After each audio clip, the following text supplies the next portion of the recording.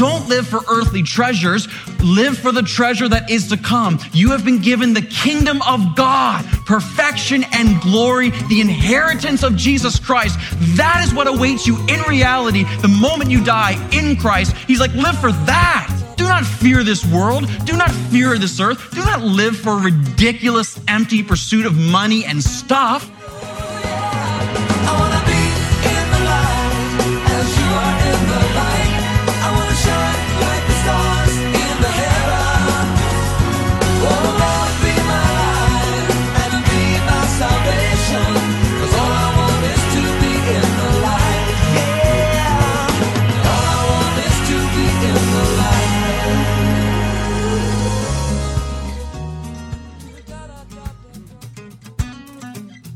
Good day and welcome back to Live in the Light. Thank you so much for joining us today. I'm your host, Craig Turnbull, and with me in studio is our teacher, Pastor Robbie Simons. And as we walk through our great series entitled One Thing, we're seeing distracted living go out and single-minded, purposeful living come in. And today in our message is about our treasure, and we're going to Luke 12 and a great passage, right, Robbie?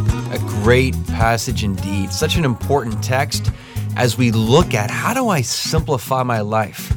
One of the things we understand, Craig, in the world that we live in, one of the things that makes our life so complex is the overabundance of distractions in terms of materialism and consumerism and frankly, just the love of money and stuff and the temptation toward idolatry that's everywhere all the time. And the greatest danger, as the Bible points out to us today, is when we are distracted by these worldly things, our heart runs after them. What we treasure is where our heart is found. And so if we don't treasure the Lord, our heart is not for the Lord. If we treasure stuff of the world, our heart is after the world. So we got to say enough with the complexity. And I know you, listeners, like me, this is a daily battle. And this is when we need God's word to right our minds, to lead our hearts, and to stir our affections once again to Him who matters most, and really to Him alone who matters at all.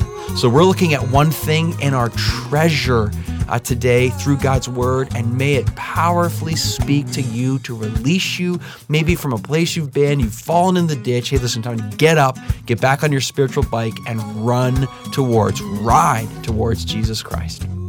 All right, well, trust that you are excited as we are excited to see God do a great thing in your life, in your treasure. Let's go right away to God's word and our teaching today. Luke 12, one thing in my treasure. And here again is Pastor Robbie. Luke 12, verse 34. If you don't have a Bible, there's a blue one in front of you probably in one of the chairs. You can take that. If you don't own a Bible and you would like to own a Bible sincerely, then that Bible can be yours, okay? You can take that blue Bible, and as you leave the church, no one's going to be like, hey, what are you doing with that Bible, all right? You can just take it, and that can be yours, and praying that you'll use that sincerely, all right? We have one verse driving this whole message today, but it's a beauty of a verse. You guys ready? Luke 12, verse 34. Here we go. For where your treasure is, there will your heart be also. For where your treasure is, there will your heart be also. The word heart here, in the Greek, it's the Greek word cardia, where we get our English word or forms of the word cardiac, or like a cardiac arrest, or as in a cardiologist, a heart specialist, or a heart surgeon. And I love that that's the words that we have chosen in our English language and where it's derived from, because God, again, is going to do heart surgery today. He loves that. What does cardia refer to when it speaks of where your treasure is? There, your heart, your cardia is also. It refers to the inner self. It's the most important part of the person in terms of volition or mind or desires.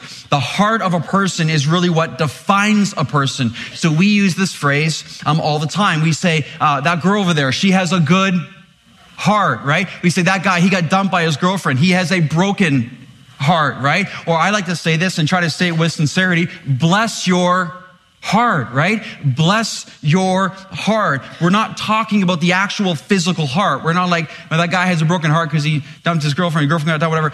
Not saying his heart's not working now physically, like it's not pumping blood. We're saying the essence of that person, that's what we're talking about. The heart shapes character. It's the heart within us, our essence, that forms our speech. Jesus said, from out of the abundance of the heart, the mouth speaks. You reveal who you are inside by the words that you choose. It's our heart that determines the time we spend. And it's the heart, listen so carefully, it's the heart that follows that which we treasure. That which we treasure. Our treasure indicates our true heart. One of the fundamental things from today's text is you cannot separate your heart from what you treasure. You cannot separate what you treasure from your heart. For where your treasure is, there your heart is also. Whatever you treasure, loved ones, that tells me your heart. Whatever I treasure, that tells you my heart. What's your greatest treasure? Where your treasure is, there will your heart be also. Let's jump in. Only one point today. Only one point because it's that important. Point number one. My heart will be shaped by what I treasure.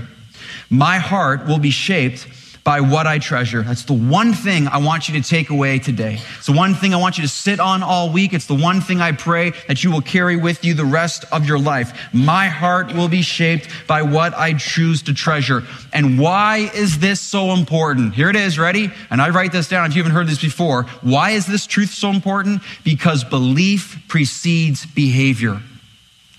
Belief precedes behavior. What we believe determines how we behave.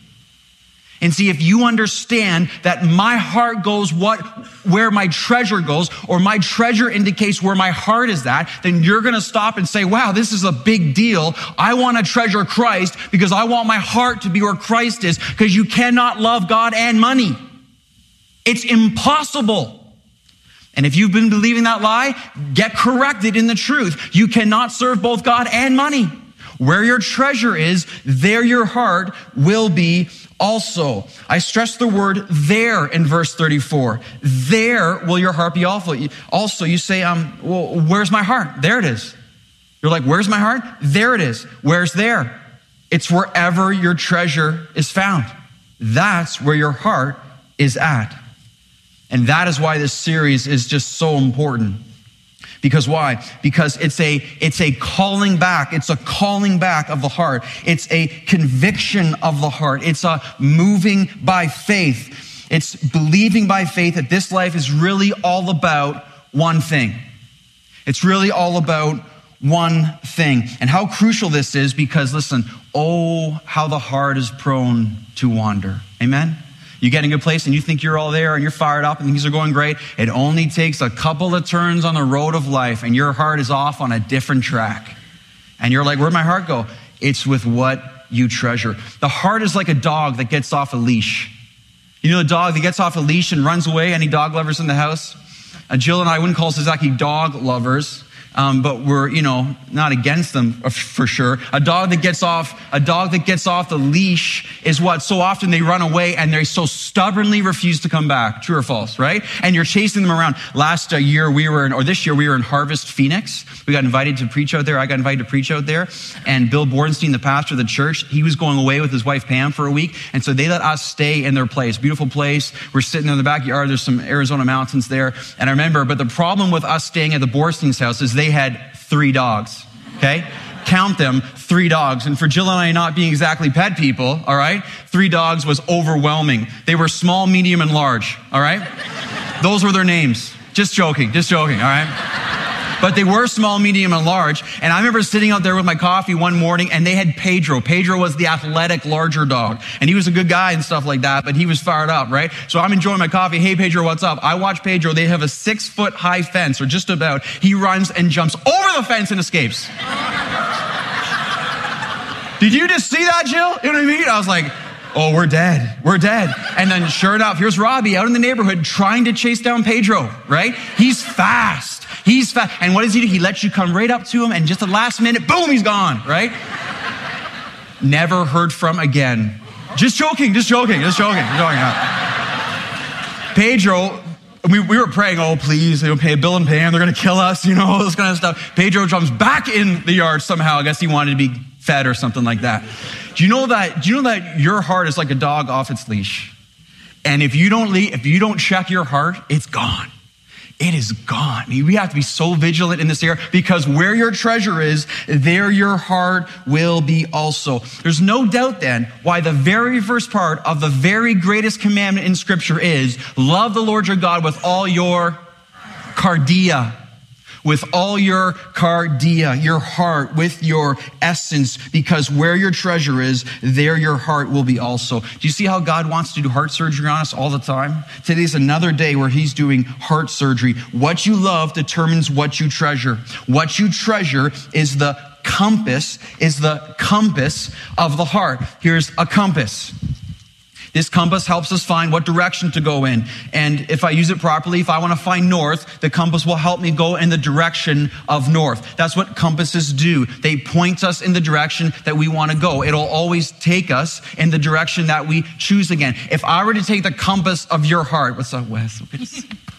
If I were to take Wes's heart right now, and if I held it in my hand, it would point, this is what's amazing. If I had his heart in my hand, it would guide me to whatever he treasures most. That's the reality of your spiritual heart. If we hold it in our hands, it will automatically and always take us to whatever you treasure most. Amazing. Because where your treasure is, there your heart will be also. And I would pray that most people in this church, if I grabbed your heart, ultimately it would lead to the cross of Jesus Christ and a love for God. But the reality is, if we grabbed a bunch of hearts and it led us to your treasure, it wouldn't be going there. It'd be going to a bank account. It'd be going to the lust after women. It would be going to pride. It would be going to worldly pursuits. It just wouldn't be going to the Lord, because where your treasure is, there your heart will be also. It is inescapable, loved ones. Face the facts. What you treasure becomes who you are. I want to put a verse up on the screen. Psalm 115, verses 4 to 9. Listen to what this says. It says, not to us, O Lord, not to us, but to your name give glory, for the sake of your steadfast love and your faithfulness. Why should the nations say, where is their God? Our God is in the heavens. He does all that he pleases. It's the holding up of God in his glory, how great he is. But now it shifts now to the focus on those who reject God and their idols. Listen to this. Their idols are silver and gold, the work of human hands. This is so much worldliness and the things in our world that we're tempted to worship. And the reality is they have mouths but do not speak, eyes but do not see, it says. They have ears but do not hear, noses but do not smell. Idols, they have hands but do not feel, feet but do not walk. They do not make a sound in their throat. Listen to this, the most important part when it comes to understanding the reality of idols within our lives. Those who make them idols become like them. And listen, so do all who trust in them. Do you see how profound that is? You become what you trust. If you worship idols, you become like that idol. It is terrifying to understand. If you worship in the area of greed, you will become greed. If you worship in the area of lust, you will become that filthy, disgusting lust. If you worship over the temporary, fleeting pursuits of pleasure, you become that temporary, fleeting pleasure. Shocking. What we trust determines what we become. It determines where our heart is at. You know, the United States, their official motto is, in God we trust. In God we trust. This first appeared on their 2-cent coin in 1864. It was then ratified by Congress to become the official motto in 1956. But of course, today, the far majority of Americans disapprove of this official motto. Canada, our official motto is from sea to sea, based on Psalm 72, verse 8. God may have dominion from sea to sea. Both of these nations founded on and having a motto. I think Canada's motto has now been changed, of course, because we can't have it relating to anything that speaks of God. And so, but what you find here is both these nations founded upon the sovereign trust of a sovereign God. You see, you become what you trust in, and of course, that's not really happening anymore for the U.S. or for Canada. And we will now become what we choose to trust in as a nation. How much more for the heart of a person? You become what you trust in. If you want to be fashioned by God and shaped by God above all else, you must love the Lord with all your heart, for where your treasure is, there will your heart be also. Let's return to our main text in Luke chapter 12. Luke chapter 12, verse 32, in the context of our key verse. Verse 32, Jesus says, "Fear not, little flock, for it is your Father's good pleasure to give you the kingdom. Sell your possessions and give to the needy. Provide yourself with money bags that do not grow old, with a treasure in the heavens that does not fail, where no thief approaches or no moth destroys." Then he says, "For where your treasure is, there will your heart be also." Notice what Jesus is asking of his listeners here. He is asking for faith. You're like, faith in what? Because you have to see here with wisdom to understand. He is saying first he says, have faith in the treasure that is to come. Do you see that in verse 32? Faith in the treasure that is to come. He says, "Fear not, little flock, for it is the Father's good pleasure." Let's just stop right there for a second. The Father's good pleasure to give you the kingdom. Okay, loved ones, look right here. Look right here. If you're in Christ, man, God loves you so much. He loves you and he has loved you so much. He sent his son to die for your sins, and his son was raised from the dead that you too might walk in newness of life. And the Father loves you so much. He has promised, and listen, it is his good pleasure. See that? It is the Father's good pleasure. He delights in giving the kingdom of his son to his children. Unbelievable. See what Jesus is saying? Don't live for earthly treasures. Live for the treasure that is to come. You have been given the kingdom of God, perfection and glory, the inheritance of Jesus Christ. That is what awaits you in reality the moment you die in Christ. He's like, live for that. Do not fear this world. Do not fear this earth. Do not live for ridiculous, empty pursuit of money and stuff. He says, live for the kingdom that has been given to you by his good pleasure. He loves you so much. He has delighted in giving you his kingdom. And now he says, live for me, he says.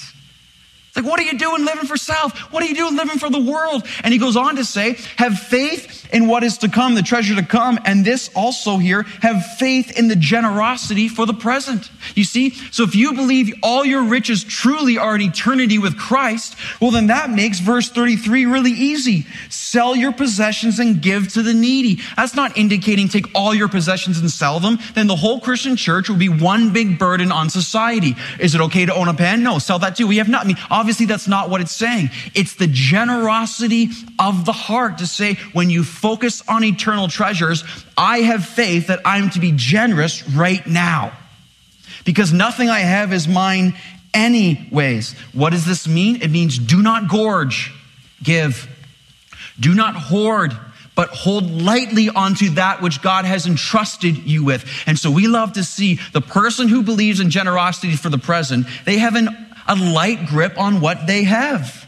I was going to say what you have, it's not ours, it's God's. And there's a light grip. And so as the Holy Spirit blows and goes, and you see something leave your hand into someone else's, truly in Christ, you're like, sweet, God has used that again. Someone else is blessed. Who cares? I mean, that actually can happen as opposed to mine. Don't gorge, give. Don't hoard, hold on to lightly that which God has entrusted to you. So Jesus says here, have faith in the treasure to come, have faith in generosity for the present. And then he says this, have faith in eternal fruit. Verse 33 again, provide yourselves with money bags that do not grow old, with a treasure in the heavens that does not fail, where no thief approaches or no moth destroys. All right, personal inventory time. Think of all the time, energy, and resources we spend trying to protect our earthly treasures. Just think about it. Okay? As the saying goes, the more you own, the more it owns you. Yes, more time, more trouble spent trying to protect it all. Now, I read this week, people in North America spend 50% of their waking time thinking about money. And all this, the Bible tells us, thinking about that which, notice in verse 33, will not last, will fail, and will ultimately be destroyed. That's foolishness. I'm living for that will not last, that will fail and will ultimately be destroyed. Oh, that sounds good. Sign me up. But see, we do that all the time. Jim Elliot said this: he is no fool who gives what he cannot keep to gain what he cannot lose. He is no fool who gives what he cannot keep to gain what he cannot lose. Let's just do a spiritual timeout here for a second. Right here is the moment of biblical wisdom. The Bible is so utterly clear. Biblical wisdom. We have the fool compared to the person of true wisdom. The Bible is saying, if you live for earthly treasures, it is foolishness. You cannot win. It will not last. You see, but our flesh convinces us every single day, now is most important. Earthly treasures, that's what I need. It's all about today. It's all about achieving a high level of success and financial blah, blah, blah. And we're so convinced it's about today. Jesus goes out of his way to say it's not about today. It's about the time to come. Again, it's the upward call. It's the prize. It's the reward in heaven. So biblical wisdom looks at Luke 12 and says, why then would I live for that which will only burn? Why then am I so greedy for that which I cannot win with? Biblical wisdom says, well, then of course I need to live my life according to the truth that the only treasures that matter are eternal, are in heaven with Christ. You see that? You see that? You have to convince yourself of this truth to live in a different manner. Because here's the reality. A lot of us say, oh yeah, right. Oh yeah, right. We go home today and we live for earthly treasures. See, hearers, not doers. The people who get it change their lives accordingly. The exhortation now goes positive. He's like, do gather for yourselves eternal treasures in heaven. Why? Because they don't grow old, they will not fail, they can't be stolen, and never be destroyed. That's a pretty good investment guarantee. Eternal treasures. It's a no-brainer, really, but it takes what? It takes faith. See what Jesus is doing? He's like faith in the treasures to come, faith in generosity, faith in eternal fruit, and this, faith in single-minded devotion. Back to our one thing for today, verse 34. Where your treasure is, there will your heart be also. Now, we're coming up against today one of the greatest forms of bondage for the heart, greed. In our society, it's greed. It's money, it's stuff. So what's one of the most practical ways to fight against this greed, to fight against this longing for stuff? One of the greatest and most practical ways of fighting against greed, distraction, hard-heartedness is giving. It's giving, of course it is. It's giving, it's generosity. Financial giving is so powerful because it fights directly against self-centeredness, self-indulgence, and self-consumption. Remember from our study in 1 Timothy 6, for the love of money is a root of all kinds of evil. The love of money is devastating to the soul. I mean, just look up at a few verses. Luke 12, verse 13. Luke packs in some good stuff here. Luke 12, verse 13, the parable of the rich fool. Someone in the crowd said to him, to Christ, "Teacher, tell my brother to divide the inheritance with me." Focused on money, focused on stuff. But he said to him, "Man, who made me a judge or arbitrator over you?" Notice what he says, verse 15. And he said to them, "Take care and be on your guard against all covetousness, for one's life does not consist in the abundance of his possessions." Okay? You have to understand how profound that verse is. Our whole world shouts out every day, your whole life consists in the abundance of your possessions. It's the exact opposite. Jesus is like, take care and be on guard. Be like a goalie, keeping the puck out of the net all the time. Be vigilant, guard your heart, for one's life does not consist in the abundance of his possessions. And he told them a parable saying, the land of a rich man produced plentifully. And he thought to himself, what shall I do? For I have nowhere to store my crops. He's being blessed. He has so much. He says, I know, I'll do this. I will tear down my barns and build larger ones. And there I will store all my grain and my goods. And I will say to my soul, soul, you have ample goods laid up for many years. Relax, eat, drink, and be merry. Sound familiar? Most people's desire of retirement is right here, right here. Just my whole life is made so I can just store up stuff and eat, drink, and be merry.